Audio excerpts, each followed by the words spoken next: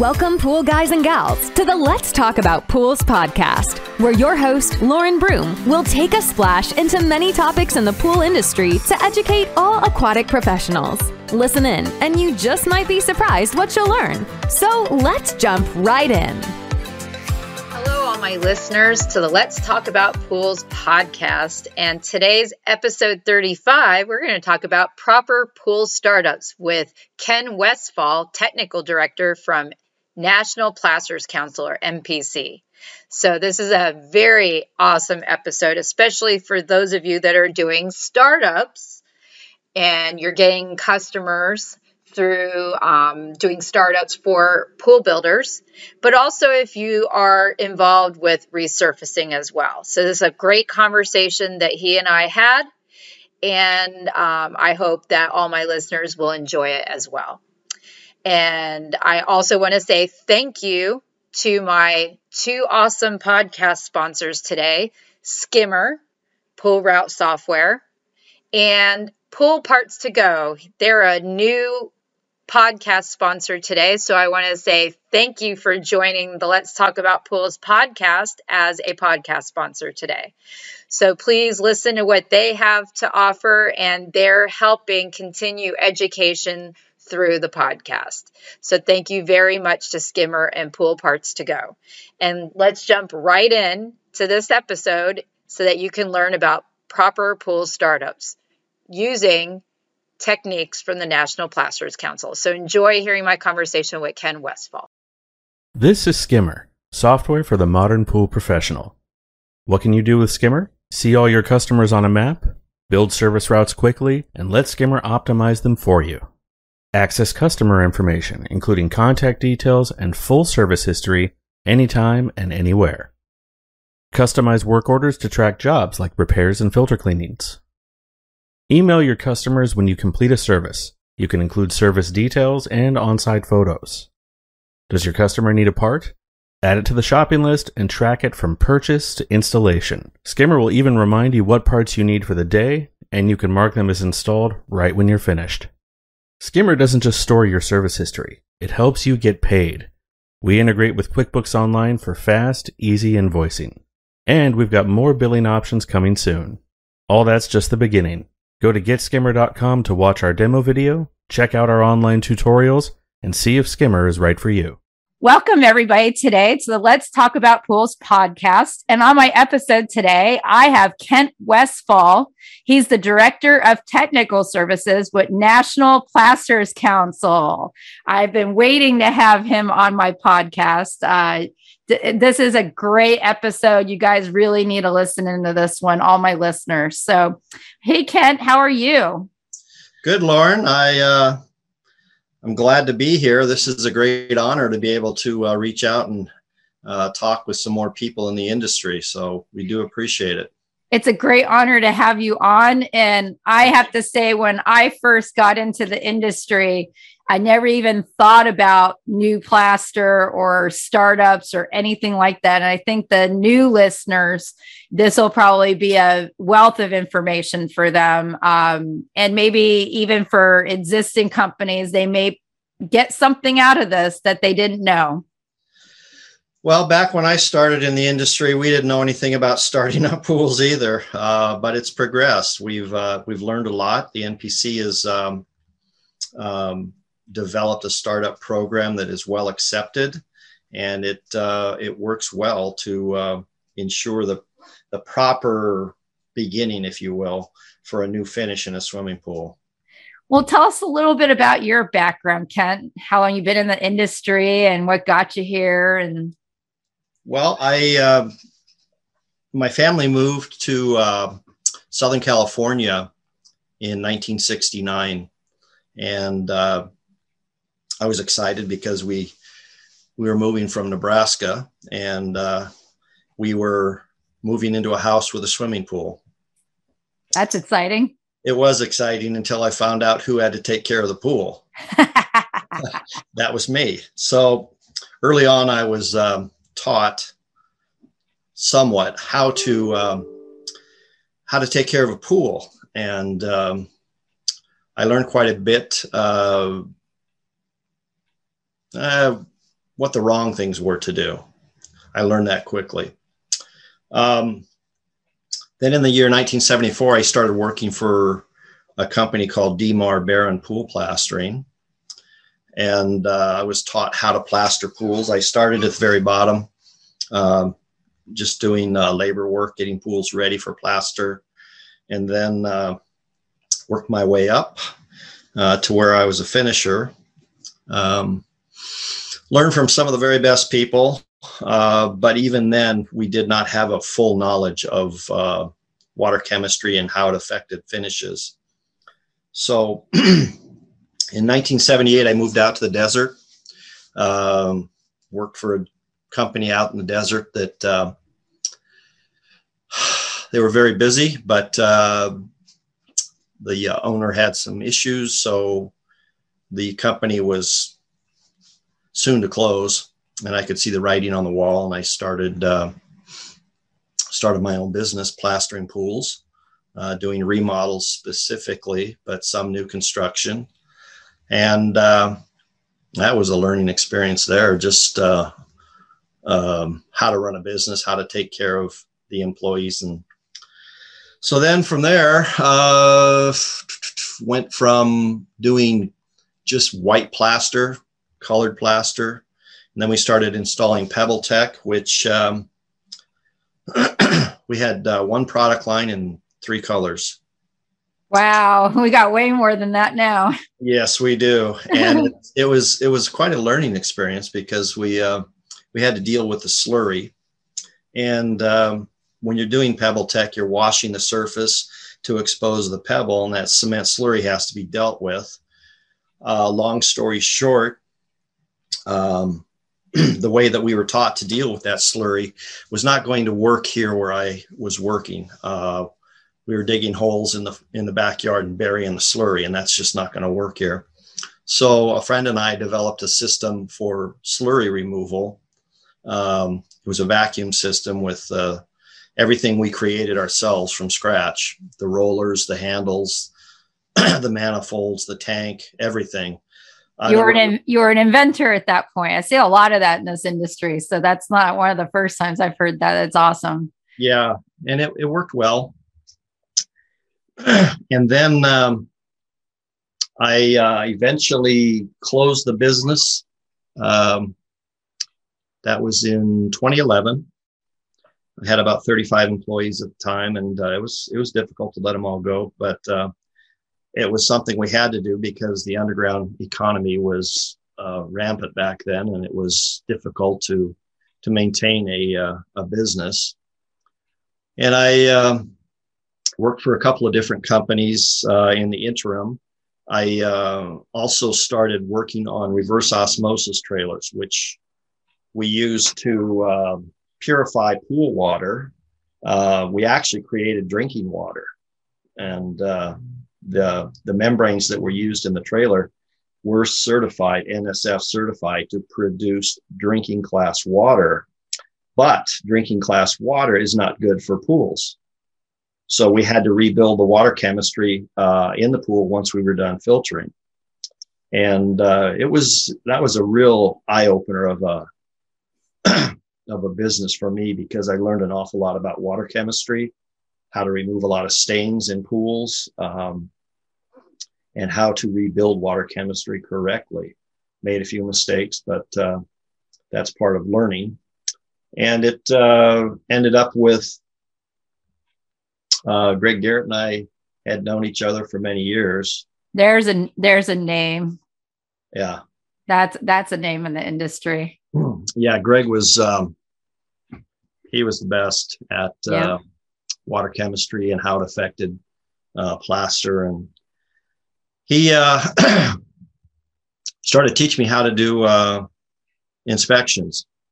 And I flew back to New Jersey for a class, and he made me stand up and he introduced me to everybody. This guy flew all the way out here from Palm Springs, California to take this class. And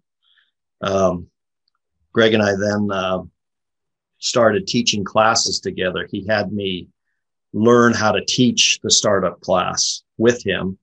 And I worked with him and Shauna, his wife. learned an awful lot. I mean, every time the guy talked, I would learn something. And eventually he had me teaching portions of the class, and then it morphed into teaching the whole class. And then I've now gotten to the point where I'm doing inspections as well with my business. When something goes wrong with a finish, I'm asked to come in and analyze it and try and do it in a nice way, but it's always difficult when you're calling out somebody's work. Oh, I know. I was an inspector on my end for 17 years, and people don't like it when you're the person calling out stuff. Yeah, it's wrong. It's hard. So you have to be very, very careful in how you do it. And then, of course, Greg passed away, and the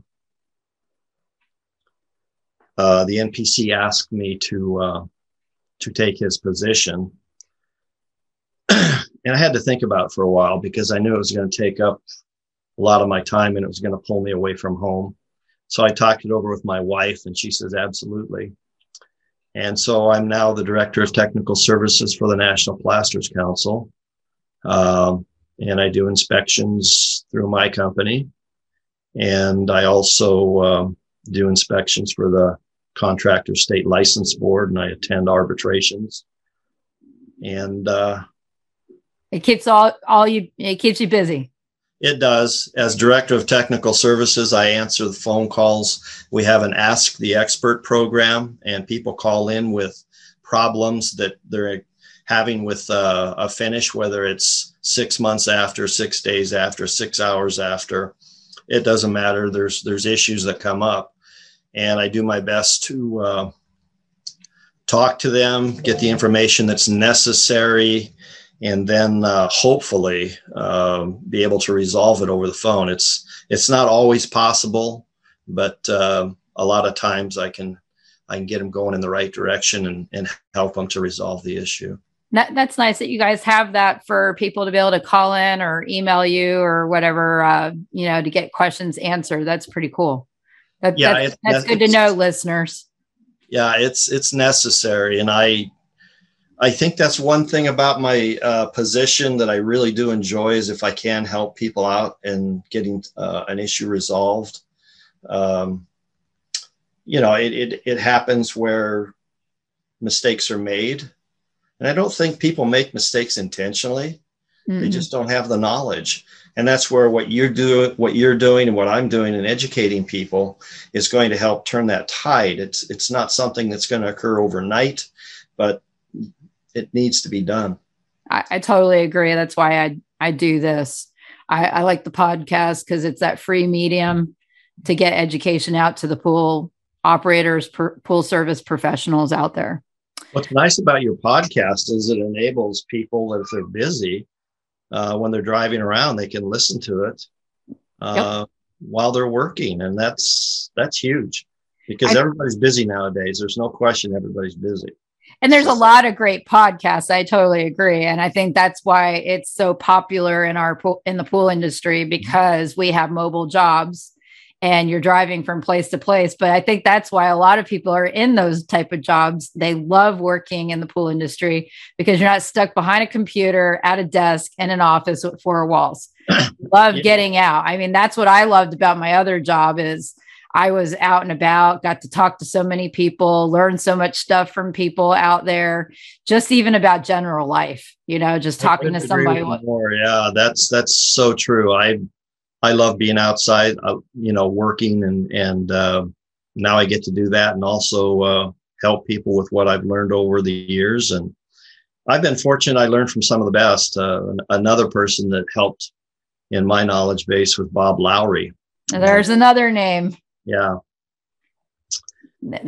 Great water chemistry people in the pool industry right there. I mean, those two names, if you don't know them, listeners, go look them up because they contributed so much to a lot of what we're learning now about water chemistry and then startups and everything else. So yeah, it was fun listening to the two of them when they were teaching their class and going back and forth discussing things. And unfortunately we don't have either of them now, but we have the memories and the knowledge that they gave us.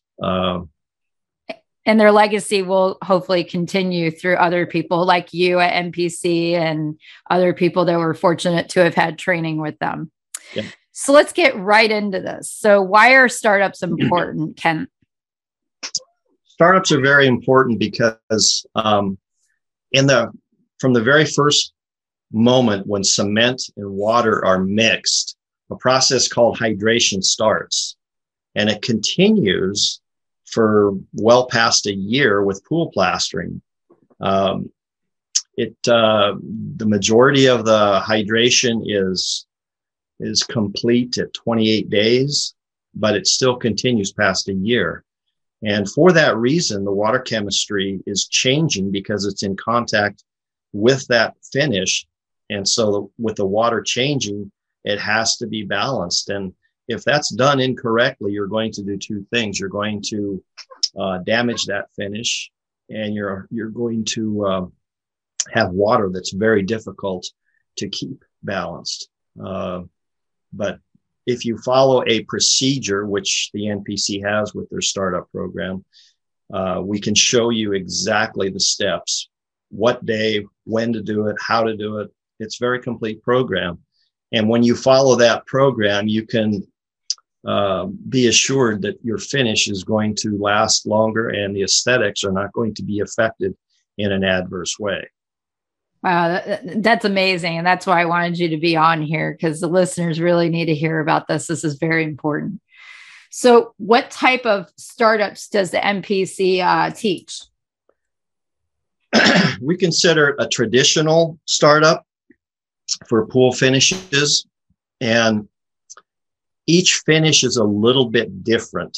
And so you're going to have a little bit of a variance on the startup, but our startup program has been around for 33 years now, and it's proven itself over time. And it's for basic plaster and basic finishes.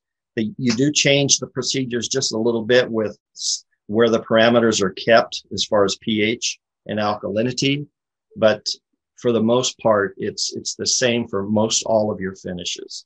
It's considered a traditional startup.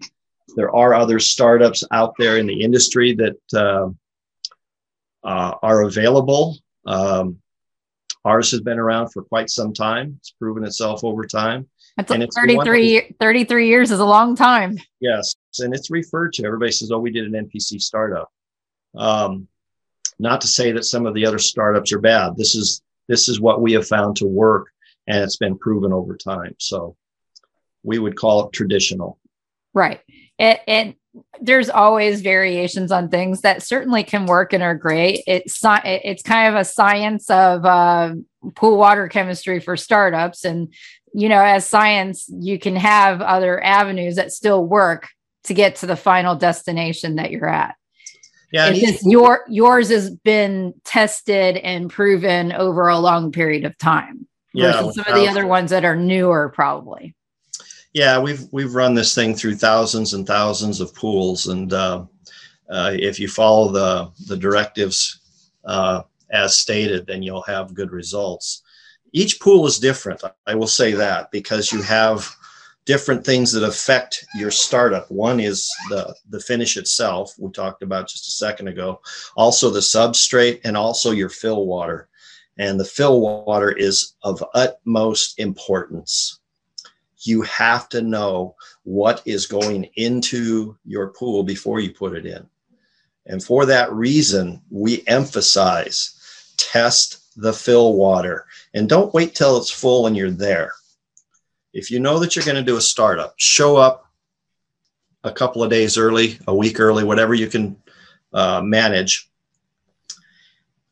and test it, because that way you can come up prepared with what you need to get that startup going.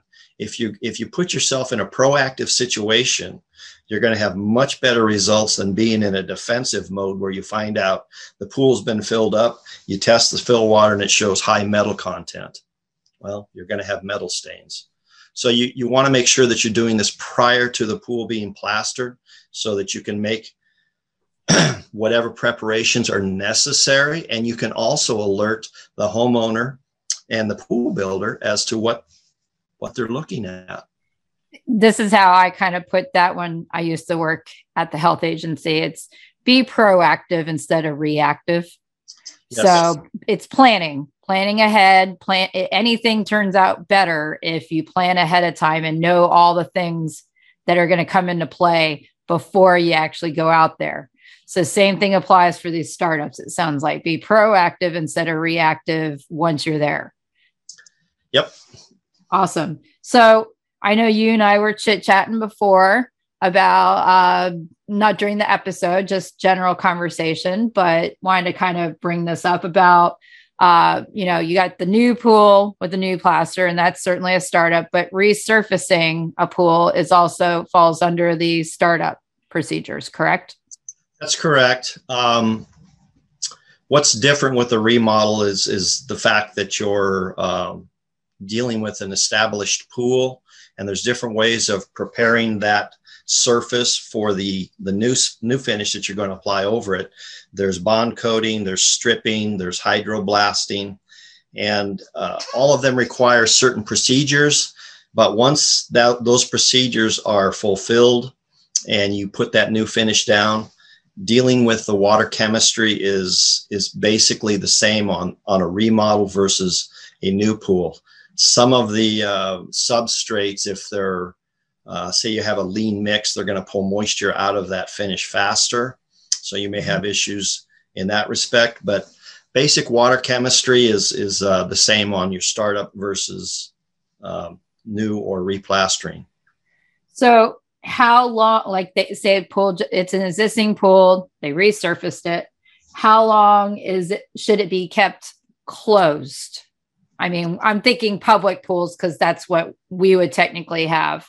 But telling the homeowner, don't go swimming pool, I'll let you know when to go swimming in the pool. So we'll just call that it's closed, even though it's not closed like a public pool. What's the recommendation on that after a resurface and all that? Recommendation is nobody's in the pool, period, whether it's public pool or residential. Nobody goes in until the water is balanced and sanitized. Balanced meaning that your pH and alkalinity, calcium hardness are all under control. You have chlorine in there for the sanitation purposes. One of the things that I tell people is do not get pushed into a situation where you've got 2 days to do a startup and then they want to have a party or they want to open the pool up for a big holiday weekend. Don't get pushed into that situation. Plan ahead and don't allow it. If they're asking you to do a startup, find out when it's going to be plastered. And if there is a holiday coming up, let them know ahead of time that, hey, I can't do this properly. It's not safe to open the pool up. And one of the things that they can do to expedite balancing and sanitation purposes is to remove the dust with a vac head, a brush vac head, not a wheeled vac head. A brush vac head, if you pull the dust out with a vac system, a Portavac system, you can do it that way, or you can run it through the established equipment area that's on site, but make sure that you clean that filter out so that the water doesn't continue to circulate through that filter with all of the calcium dust in it. The faster you get the dust out, the sooner you're going to achieve a balanced water condition. And then you're also going to have better efficacy of the chlorine with balanced water. So those are the two things that we look at in opening a pool up, is to make sure that it's balanced and sanitized.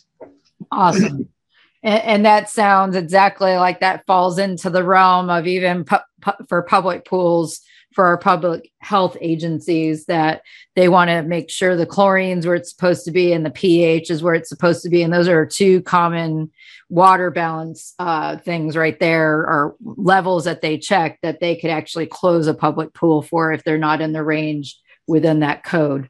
So yeah, that's awesome. Your pH is going to change quite a bit the first 7 to 10 days. After that, you can get it under control in 7 to 10 days.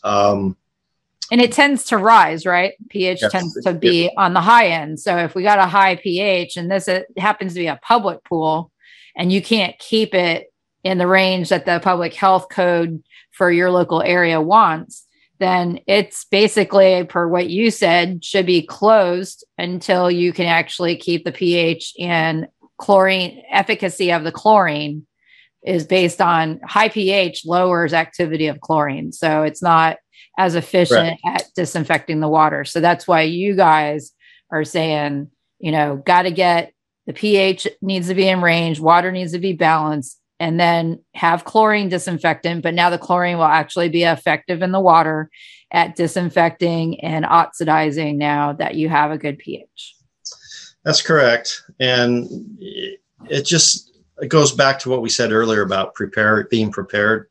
You're going to test your fill water prior to that. Make sure that it's planned for completion, which will allow you enough time to get a balanced and sanitized situation before the pool is opened. And it's difficult because sometimes when it's a big weekend, you're going to find people swimming in that pool when you show up, and it's difficult to get them out. So make sure that the management company knows ahead of time that this is for their protection as well. So we mentioned water balance a little bit. So let's tell the audience a little bit. What is Langmuir Saturation Index, which is water balance? Langmuir Saturation Index, LSI, as it's called. The LSI was created in 1936 by Wilfrid Langmuir, and it was developed for municipal water management, wastewater management, and it would indicate if the water was 1, corrosive, 2, balanced, or 3, scaling. And this has been adopted and changed a little bit to accommodate swimming pools, but it's a very good tool for figuring out where your water is at. And the LSI is based off of calcium carbonate saturation of the water.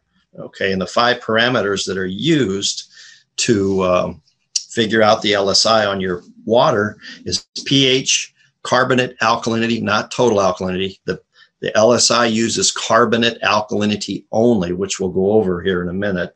Calcium hardness, TDS or total dissolved solids, and temperature.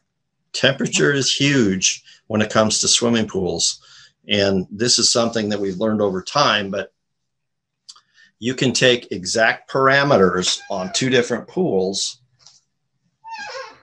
and change the temperature, and it'll go from balanced to corrosive just based off of temperature. So you need to be aware of temperature as being one of those things that you have to monitor to keep the water balanced. Even here in California where I'm at, in the wintertime, water changes enough for it to be a factor. So make sure you're aware of that.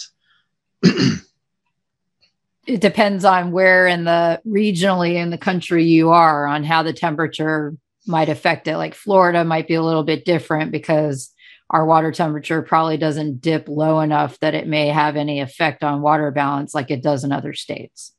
Correct. It's something that when you learn how to master the LSI, you can make adjustments with different parameters to come about with a balanced endpoint.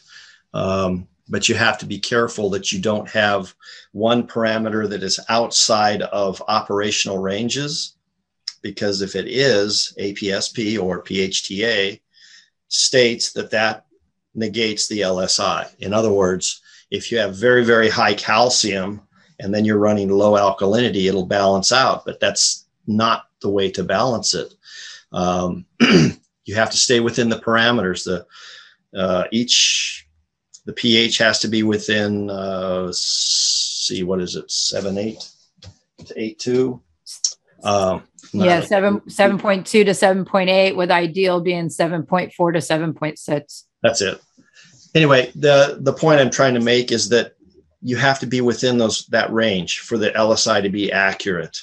So if you can make adjustments within that LSI to get balanced water, as long as you stay within the parameters, though. Which temperature is one of those? Exactly. Yep. So when the water gets colder, you can make adjustments in some of the other parameters to balance it out. Yep. So you mentioned it. Let's go ahead and explain what is carbonate alkalinity or adjusted alkalinity. What is that to our audience? Carbonate alkalinity is something that you need to familiarize yourself with, because most pools, I say most, not all, but most pools operate with cyanuric acid in the water. And cyanuric acid is used to protect the chlorine from being oxidized by the sun. And it's a necessary tool. And as the level of cyanuric acid rises, your alkalinity changes. So total alkalinity that you're used to testing for does not account for that cyanuric acid being in the water. So you have to do a calculation. And a calculation is done based off of pH, the level of cyanuric acid in the water, and then you subtract that from the total alkalinity to give yourself a carbonate alkalinity reading. And that's important. Is a general rule of thumb, you take a third of the cyanuric acid level and subtract it from the total alkalinity. Is that true? Yes, yes. Now, why is this so important? Because if you're testing for just total alkalinity and you have, let's say your total alkalinity is 90, and you have a really high cyanuric acid, that's going to put your carbonate alkalinity at a lower level, and it can cause a dissolution of the calcium that's in your finish, and that will be detrimental to the finish. That's a biggie right there for them to know. It is, and it's something that if you're not good at working numbers, there are apps that you can get for your cell phone that you can plug the homeowner's name in at the top and the different parameters, and it'll figure up the LSI for you. And what's nice about that is if you're out in the field, you can make adjustments to it real quick and save yourself some time. And if you're not sure what to adjust, you can play around with it a little bit and see which one works the best. Right. And a lot of those apps have this, you put the cyanuric acid level that you tested into it. So yes. I believe it's already built in doing that, subtracting the third of cyanuric acid from the total alkalinity you got on your test, and you put into the phone calculator. So all the math is kind of built into the phone app. And yes. Then a lot of them where you can play around with, like going from the left side to the right side or whatever of the calculator to get, okay, this is what it is, but this is where I want to be. And you can change different factors until you get balanced water, make sure you're in your range, recommended ranges at the same time, like you said. So it's kind of fun. You don't have to actually do all these formulas and stuff. You just have to take your test kit, go test everything, and put it in. And usually when I'm teaching classes, pretty much everybody now in the class will raise their hand when I ask, do you have a smartphone? I'd say that's in the last year or so, but about 2 years or more, there'd still be somebody in the back of the room that has a flip phone. So they still have to do the math by hand. Wow. I didn't think there's still some people that refuse to get like a Android or iPhone or anything like that. So they really do help. And I know when you're running a route and you got to keep your time to a minimum, this tool will help you do that, and it'll help you establish there's when your pH and your chemistry is up and down, it's hard to get it balanced. This tool will help you do that and make it much easier for you to manage the water, and you'll get better results. So look into it. They're available. Like they say, they have an app for everything. Yes, they do. Yes, they do. Checking LSI on your pool. So great tools that we're giving the listeners here to make their life a little bit easier so that they can focus in on these startups the right way. There you go. So tell me, why is brushing the pool so important for startups? Well, let me start by saying that our startup card says that you need to brush the pool twice a day. Twice a day because it what that does is the dust that has settled on the surface of the plaster, that's if you have a plaster finish. If it's allowed to settle and it's not brushed, it will stick and it'll carbonate. And then it's very, very difficult to remove. In fact, you would have to drain the pool probably and polish it off to get a sufficient removal to where your client would be happy. Now, that being said, if you brush back and remove 90% of the dust, it's still necessary to brush that pool. And this came abundantly clear to me when I started doing inspections. And I have a camera that I use underwater that magnifies things like 44 times. That's cool. Yeah. And when you have a plaster job that is smooth, it looks smooth, it feels smooth, and you take a picture of it magnified, it looks like the moon because there's these little crevices everywhere in the plaster. And what happens with those crevices is dust and dirt will settle there. So it's easy as a service tech to walk in the backyard and look the pool over and say, looks pretty good. And you don't brush it. It's critically important in the first month that you brush that thing at least while you're doing the startup. You want to brush it every time you're there. And then as you get the dust out, maybe you can back off to once a week, but it does need to be done. You need to brush the pool down because anything that falls into the pool will stick to it at some point, and then you start getting discoloration, and that's when you start getting questioned by the homeowner. So brushing the pool is very, very important. And one of the tricks that is ignored is in areas such as the steps and in the spa where the benches and the walls meet, that radius area, there's a corner brush that you can buy. And it's designed to hit those areas. And if you want to see the difference, you can see it in a pool. The guy did not use a corner brush because that dust is still there. As hard as you try, you can't get all of the dust out with your normal brush. What is a normal brush with startup? It's a nylon brush. Do not use a stainless steel. Do not use a combination brush. Use your nylon brush. That finish is still fresh and it's still soft, even though it is hard, but it's soft enough to where you can damage it. And when you are brushing the pool, make sure that you don't put enough pressure, put too much pressure on it where the bristles collapse and then the frame digs into the surface. You don't want to get too aggressive with the brushing because that can happen. So be very careful that you don't collapse those bristles while you are brushing. Very intricate when we, people think brushing, but this is like the specific way of doing it for a startup and the specific type of brush to use, which is interesting. They do have a lot of different types out on the market now, and some of them are designed for doing startups.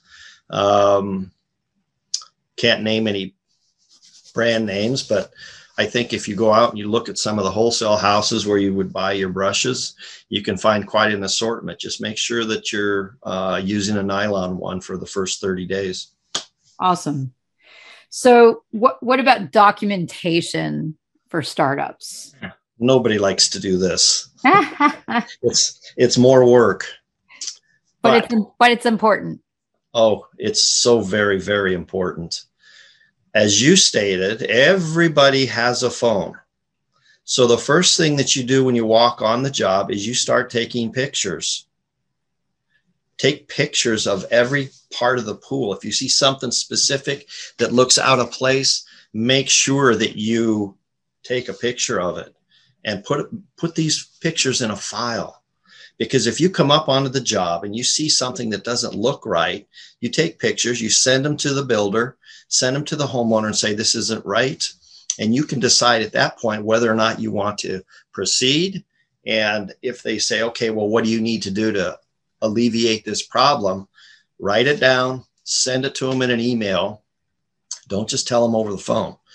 An email can be traced. So always correspond with the client, whether it's the pool builder or the homeowner or the plasterer or all of them.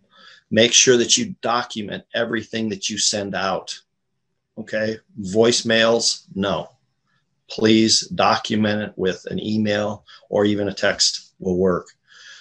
Now, you want to do a day-by-day recording of where the different parameters are at. Your pH, your total alkalinity on startups, carbonate alkalinity after you put the cyanuric in.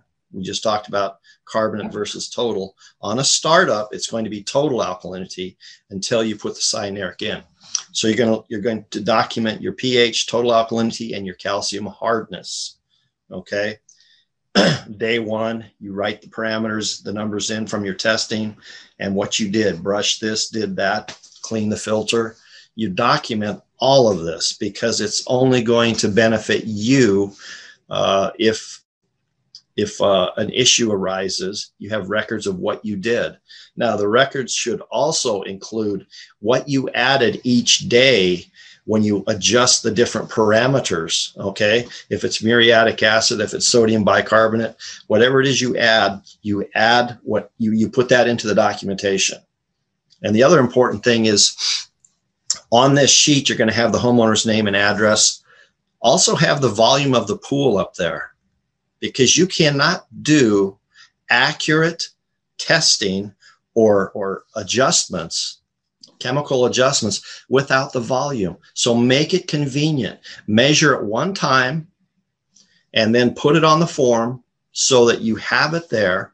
And then you can take your book and look it up in the back on the tables and you'll know what the dosage should be. If you're going to use the app that we were talking about, again, they're going to ask for volume because it's based off of that. Mm-hmm. Yep. And a lot of those apps do have you put the volume in when you're doing LSI, because a lot of them will do dosing as well. Yes. They have a dosage calculator connected to it, but it's based on the readings that you put in and the readings that you're going to go to in the app based on making the water balanced. So that's the neat thing about a lot of those apps out there. Yes. Now, in continuing on the documentation, when you're done, you need to do a final walkthrough with the homeowner. Say, hey, how does the pool look? Take pictures of it. Take pictures of them standing beside the pool. Looking happy, hopefully. Exactly.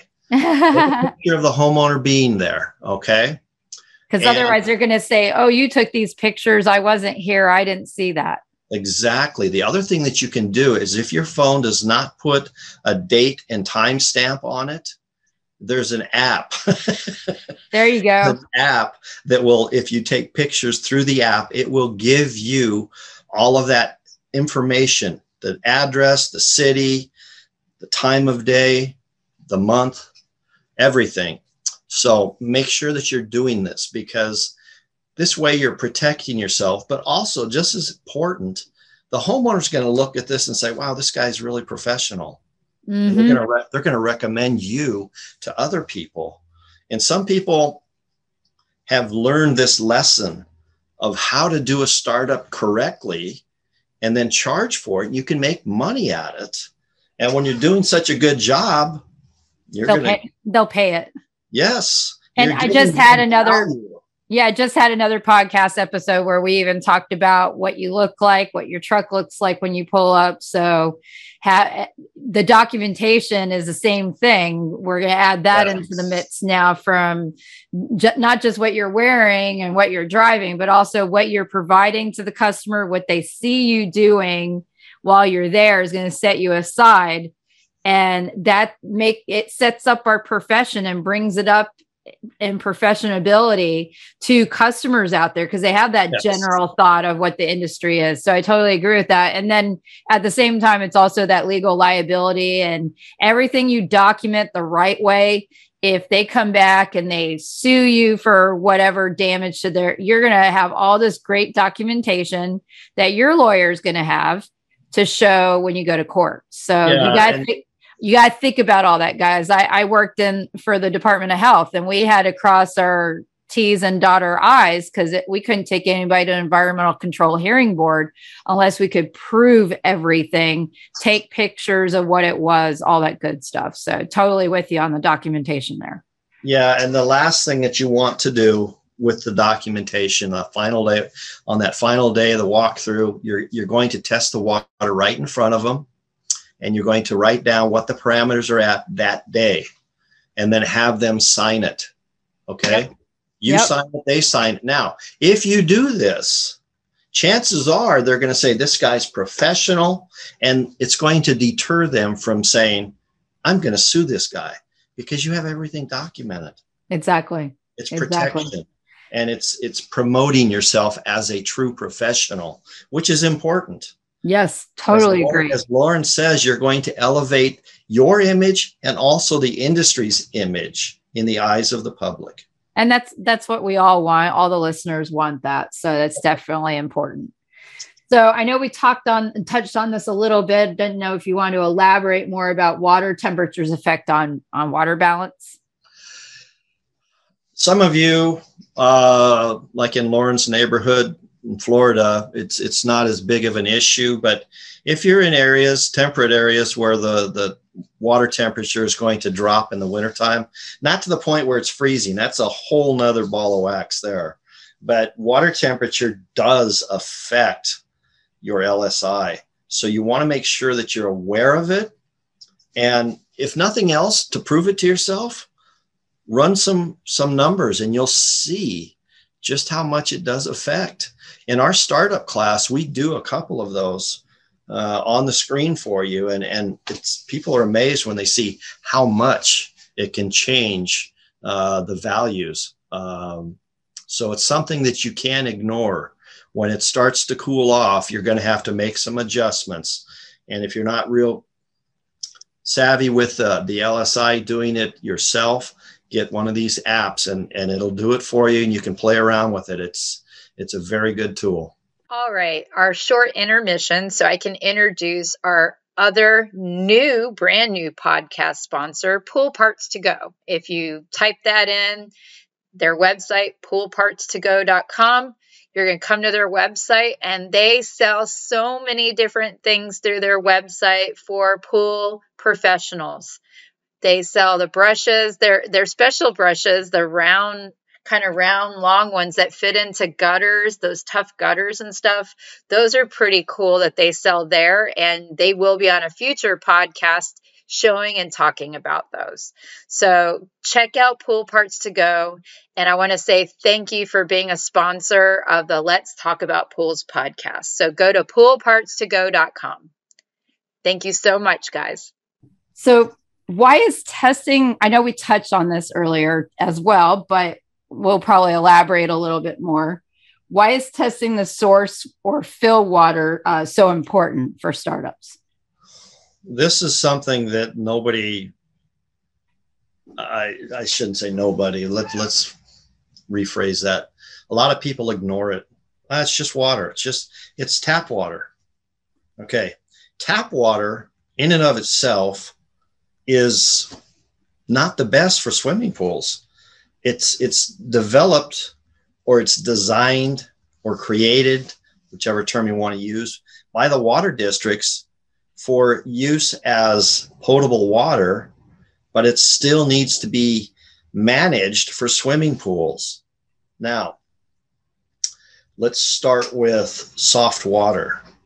A lot of people have soft water in their homes. A lot of people have those whole house filtration systems, and that's great for the house.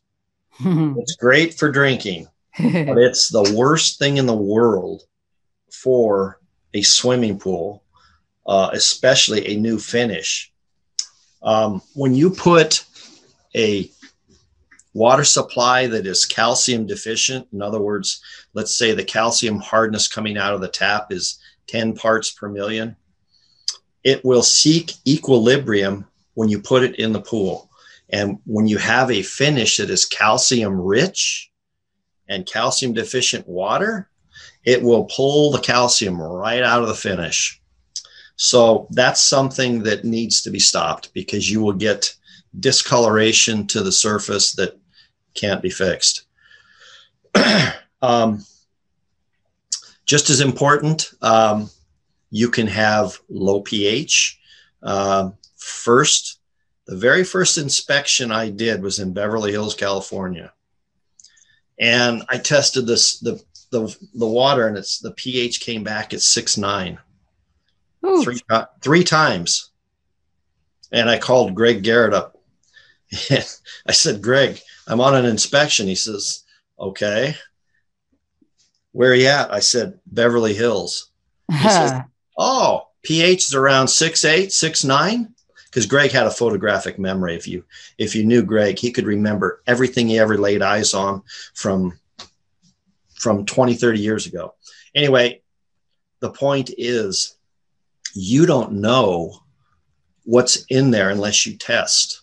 You can have high metal, you can have low pH. These are things that you find out when you test the fill water, and you're not going to know unless you do. So here's the analogy I give people. If you have a glass of water or a glass of clear liquid sitting on the table, and you have right next to it a sealed bottle of drinking water, if you were thirsty and you just walked into the room and you didn't know what was in the glass, which one would you choose for drinking? Probably you would choose the bottled water, obviously. Yeah, because you don't know what's in that glass. Right. So if you don't know what you're putting into the pool, you're put back into a reactive position. To your point, Lauren, you're in a reactive position instead of proactive. You test it in advance and you'll know, well, I need to put a sequestrant in here. I need to do this. I have to have sodium bicarb. I have come prepared, and your results are going to be tenfold better than if you're not prepared. So outside of checking the normal water chemistry things that any of the main test kits can check for, what else should they be checking the fill water for? It sounds like they should be checking for metals in the water. Metals. Some people don't like to deal with phosphates, so that's something that you might want to look at. There's this thing called iron bacteria. I don't know if it's prevalent down in Florida, but it shows up in areas of Oklahoma, Texas, Mississippi, a few other areas. Iron bacteria is weird because it'll stain your finish, and you can remove it, and it'll come back in the exact same place, exact same size and configuration. And you'll say, I thought I got rid of it. And you'll get rid of it again and it'll come back. So there are ways to treat that. I can't name the company, but there's a company that has something that'll treat that. But if you test for it, you're not going to have those issues. And if you have low calcium fill, you're going to be able to be prepared, knowing that calcium is going to have to be added.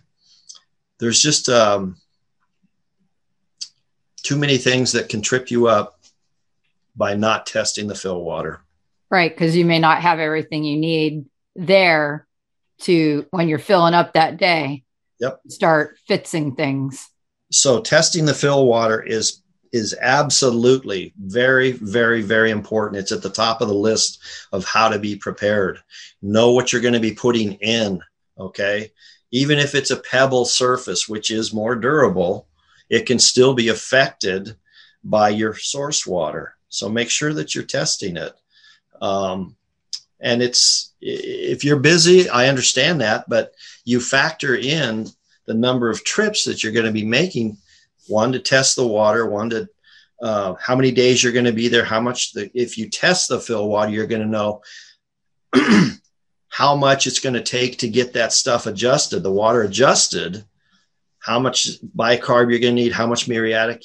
You can kind of project what your costs are going to be.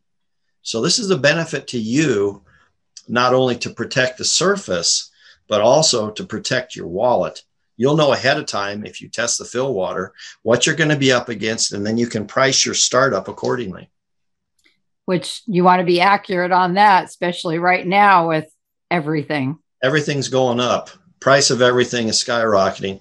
And if you're looking at number of trips, you can calculate that because gas is going up.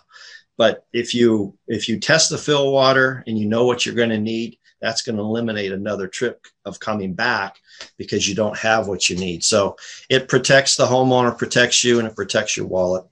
Awesome. So checking your reagents, how important is that? Yeah, I knew that was going to get a laugh. I did a little experiment about 3-4 weeks ago, and I drove around the area that I live in, and I bought reagents from a lot of the different supply places, some retail, some wholesale, just to see how many of them were outside of the expiration date. What percentage? 40% of the reagents that I bought that day were outside of the expiration date. And this is something that nobody checks. They just, give me this, and this, and they take off, and then they wonder why their calculations are off. We could get into how they store their test kit too. Oh, we should. Temperature, big deal, especially on the high end, more than I think it is on the low end. Yes. How many people are actually testing pool water below, I think it's 36 degrees Fahrenheit? Yeah, you're not going to get accurate. It's really that 85, 86 degrees, I think, that they say anything above. How many, when I teach a class, before I even get to that slide, because I don't want them to see the slide, I go, raise your hand if you store your test kit here. And I get hands they're getting an idea that they don't want to raise it, but they do because they don't know why yet.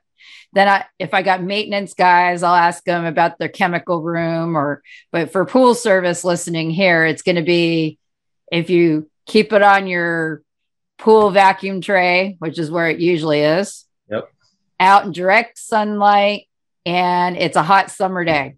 Most of the country gets really hot, so it's out there all the time, or in the back of your truck, in the back of your trailer. It should be really in the cab of the vehicle with you. Even if there's no air conditioning, at least it's shaded and it's not going to be as hot. Don't keep it there when you're done for the day, so it's out all night in the higher temperatures, which is possible. This is my big recommendation to listeners, and I want to see if you agree with me. And it's get a little mini cooler that you can put a couple cold packs in. And even if they don't stay really cold all day, it's still going to be cold enough to keep you below 86 degrees Fahrenheit. Even if it's 50 or 60, that's fine. Keep the test kit there. And then it's not in direct sunlight either. Then it can be in the back of your truck or trailer. And then you take it out. I know it's not as convenient, but see, those are the corners that people cut, right? That make their water testing inaccurate, and that can affect their startups. Absolutely. Those are all good points that you brought up. They are affected by temperature, and out where I live in the summertime, we see temperatures of 120 or higher. And I was driving down the road one day, and I look in front of me, and there's a service truck. Had 2 carts on the back bumper and 2 test kits with the lids ripped off. Mm-hmm. So that your reagents are getting baked all day, every day, and they're inaccurate when that happens. And it's just your job as a pool professional is to be accurate. What's the point of testing if you're not going to be accurate? Correct. I've seen people go up and they'll drop the chlorine reagent in? With a pH reagent. They'll just drop it in the pool and say, oh, okay. Yeah, I've seen that too. I've heard that you can do that. I'm like, no. Yeah. And so, look, it's not the way to do it.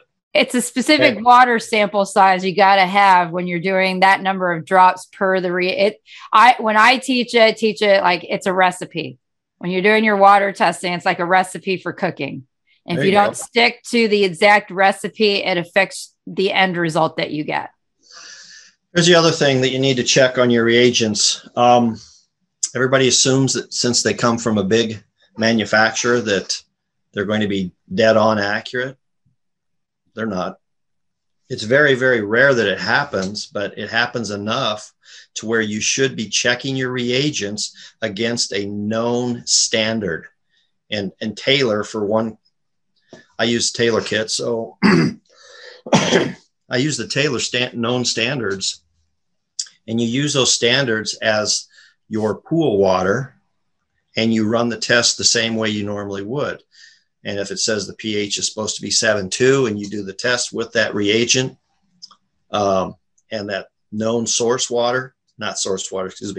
known standard, you put that in the test and you test it for pH. And if it comes out at 7.2, your reagent's good. If it's high, you need to mark down that's a little bit high. You can still use that reagent as long as it has not been cooked by the sun and it's not past expiration. Even though it's off a little bit, if you note that, you can still use it so you don't have to throw it away. But you do need to test it to make sure that they are what they say they are. Okay. It almost sounds like be decent for situations with startups to have like a photometer, or even the fancy one that we won't say the name on, the one that costs like $800-900. It sounds like, I know you don't want it, they're expensive, even the discs that go in it, that you wouldn't want to use it on every single pool in your service department. But startups are kind of special. It almost sounds like you could use that to kind of compare to your regular manual test that you do too. It might be a good, do you agree? I do. And keep in mind that there's all kinds of test equipment out there. Yep. You have to find one that works for you. The nice thing with photometers, I believe they remove how we see color differences out of the equation. So at least it's taking that inaccuracy out. And that's the only reason why I think startups is a great specialty item that you're not doing. Every single pool your service tech goes to isn't a startup. You wouldn't want to use a photometer on regular service. Just use your other manual test kit for that. But this would be like that special one, like the pool that you have algae in every single time and you're trying to figure it out. Maybe use a photometer like that to test for specialty items like that. Reduce the cost down, on the discs and that kind of thing. Make sure that any type of meter that you use, that you keep it clean and calibrated. Yep. Because if you don't, you're back to square one. You have an inaccurate way of testing. One quick note also, strips cannot be used for startups. Everybody likes them because they're quick and easy and they're cheap, but especially with calcium, the strips will test for total hardness, which includes magnesium, and we're supposed to be testing for calcium hardness only. So I would suggest that you do not use strips for startups. That's a good one. That's a good tidbit for our listeners. Yeah. All these little things they're going to get here as they're listening. It's great. So why is the dilution of chemicals so important for startups? Number one, if you're pouring your chems directly into the pool, it's the dilution. What it does is it starts off by spreading the chems out to where they're much easier to distribute evenly throughout the pool. If you take and you add muriatic acid straight to a pool, the specific gravity of muriatic acid is heavier than water. So it sinks down to the bottom, sinks to the bottom. And it'll sit there unless you go in and brush. That's the other thing a lot of guys don't do when they add chems. You need to dilute it to be safe, number one, and you always add chems to water. Yep. Okay. Take a 5-gallon bucket, fill it up half full of water, add your chems to it, stir it, and then walk around the perimeter, pouring it in carefully so that it distributes it throughout the pool. And then you need to brush it so it doesn't settle at the bottom. And this is the best way to ensure that one, the chemicals get distributed throughout the pool, especially if you have a pool that doesn't circulate well. Some of the older pools, that's the case. So this is even more important on these older pools. And then you brush it to send it everywhere. It's also done for safety reasons. If you're handling muriatic acid, you drip it on the deck, you're going to stain that deck, and homeowner's not going to be too happy with you if that's the case. So make sure that you're careful in handling your chems, and do not mix chems in the same bucket. No. That is... we could have a whole OSHA topic just on that. We yes. could be talking about hazardous materials for a while here. Yeah, these chems that you're using to adjust water chemistry, if they're combined, can be you can have grave dangerous. Dangerous. Yeah. Health-wise, or splashback burns, anything like that. Yep. I know that when the fire departments out here where I'm at, they show up on an accident and it comes across the radio as a pool service truck. They're nervous because you have chemicals that may have mixed on the job site. So you have to be very, very careful. Do not become relaxed or too confident or too lazy in the way you handle chems. They can hurt you. They can hurt your customer's investment. So treat them with respect and don't get too cavalier with it. It's something that you need to be very careful with. And I hope, like that accident, they had their SDS sheets available for the people, EMS showing up. Great point. SDS sheets, you guys need to carry those in your truck, because if you are, let's say you're involved in an accident, and you're knocked unconscious and the fire department shows up, they're going to look for SDS sheets. And that tells them exactly what chems are there. It tells them how to handle the spills. And most importantly, how to handle you if you are exposed to those mixed fumes. Exactly. And a lot of people just take it so for granted when they're driving around. And you have a unique workplace when you're a pool service professional in a vehicle, and you're not just storing hazardous chemicals in a room somewhere now, or a warehouse or whatever. Now you're driving around with it. So yes. That's the big deal that the industry needs to look at when we're talking about handling of chemicals. Like you said, it's not some haphazard truck, and then when you're adding it for your startups, like you said, you got to keep that all in mind. Yeah, and it's not that hard to do. You can download these off the internet, put them in a plastic sleeve, and then put it in a binder and put SDS on the outside of that binder, and the fire department will know what that is. Just leave it someplace where they can see it, and you're going to be helping them to help you. So they're what they used to be called MSDS sheets. And I learned this one at a class I took fairly recently, that if you put M on there and OSHA is somehow involved with this investigation, they can actually cite you for having the M on there instead of just SDS. Because they're not MSDS sheets anymore. They took the M off. They're just SDS sheets now. It's weird. Yeah. They could cite you just for that one thing, let alone anything else that they want while they're there that caused any issue to an employee. Didn't know that either until I was at a class recently. So final question for you, Kent, is talking about circulation and filtration equipment and the functionality of it before plastering. So let's talk about that. Okay. The circulation and filtration equipment are of paramount importance on a startup, because what you're doing is you're filtering out impurities that may blow in. You don't want those to become stuck on the surface. So they're getting filtered out. Circulation of the water helps distribute the chemicals that you're adding to the pool so that you get better distribution.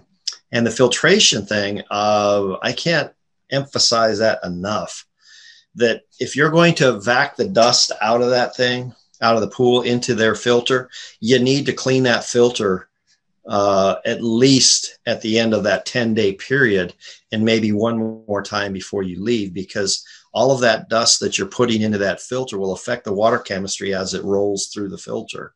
And so it'll make it harder for you to adjust your water chemistry. Now, when you go to test the fill water and inspect the site, make sure that that equipment is on site, hooked up, and it's energized. Because I have seen so many pools that have sat for 3-4 weeks. The equipment was there, but there was no power because the power company never came out to hook it up, and they were too busy. So that water sat stagnant, and you'll get calcium crystals developing on the surface, and it'll be rough like you can't believe, and it's going to damage the surface. So make sure, this is another reason to pre-site. You can test the fill water. You can check to make sure the equipment's in good working order, especially if it's a remodel. You want to see that everything works.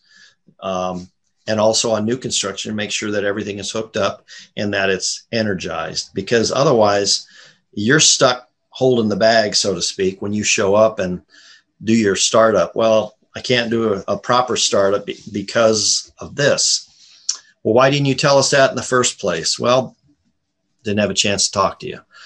This is a reason why you want to be in a proactive situation. Go out, see what the situation is all about, and make sure that everything is the way it should be, so you're not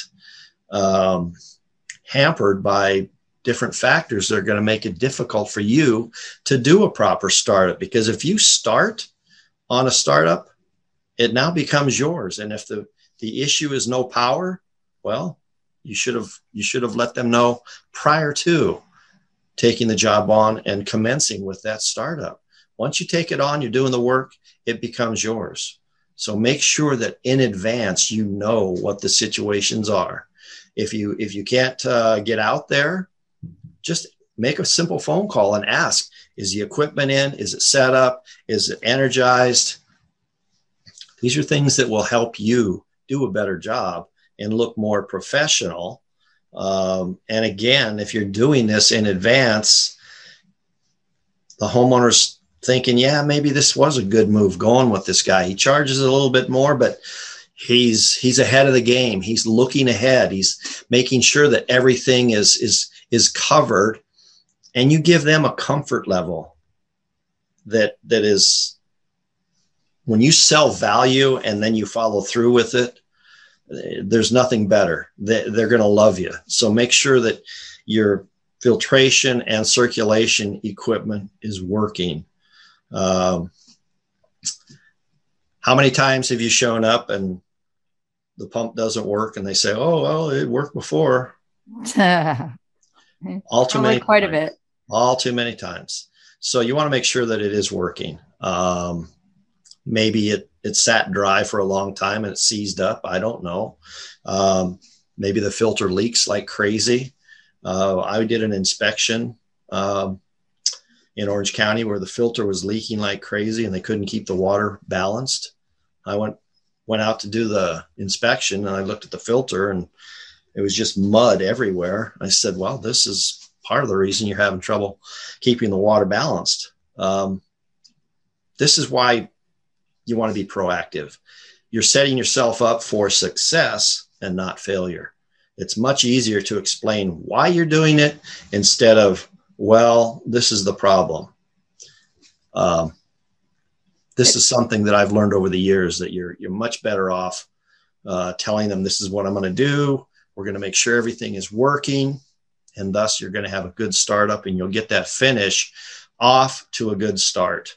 And more than likely, you'll pick that up as an account if it's not already your account, because you've done such a good job with the startup. They figure, how can we go wrong using this guy for continued service? Right. So, And I mean, so many pool service companies are doing startups for pool builders, as we have so many pools, especially in the Sunbelt states, going in the ground right now than we've ever seen before.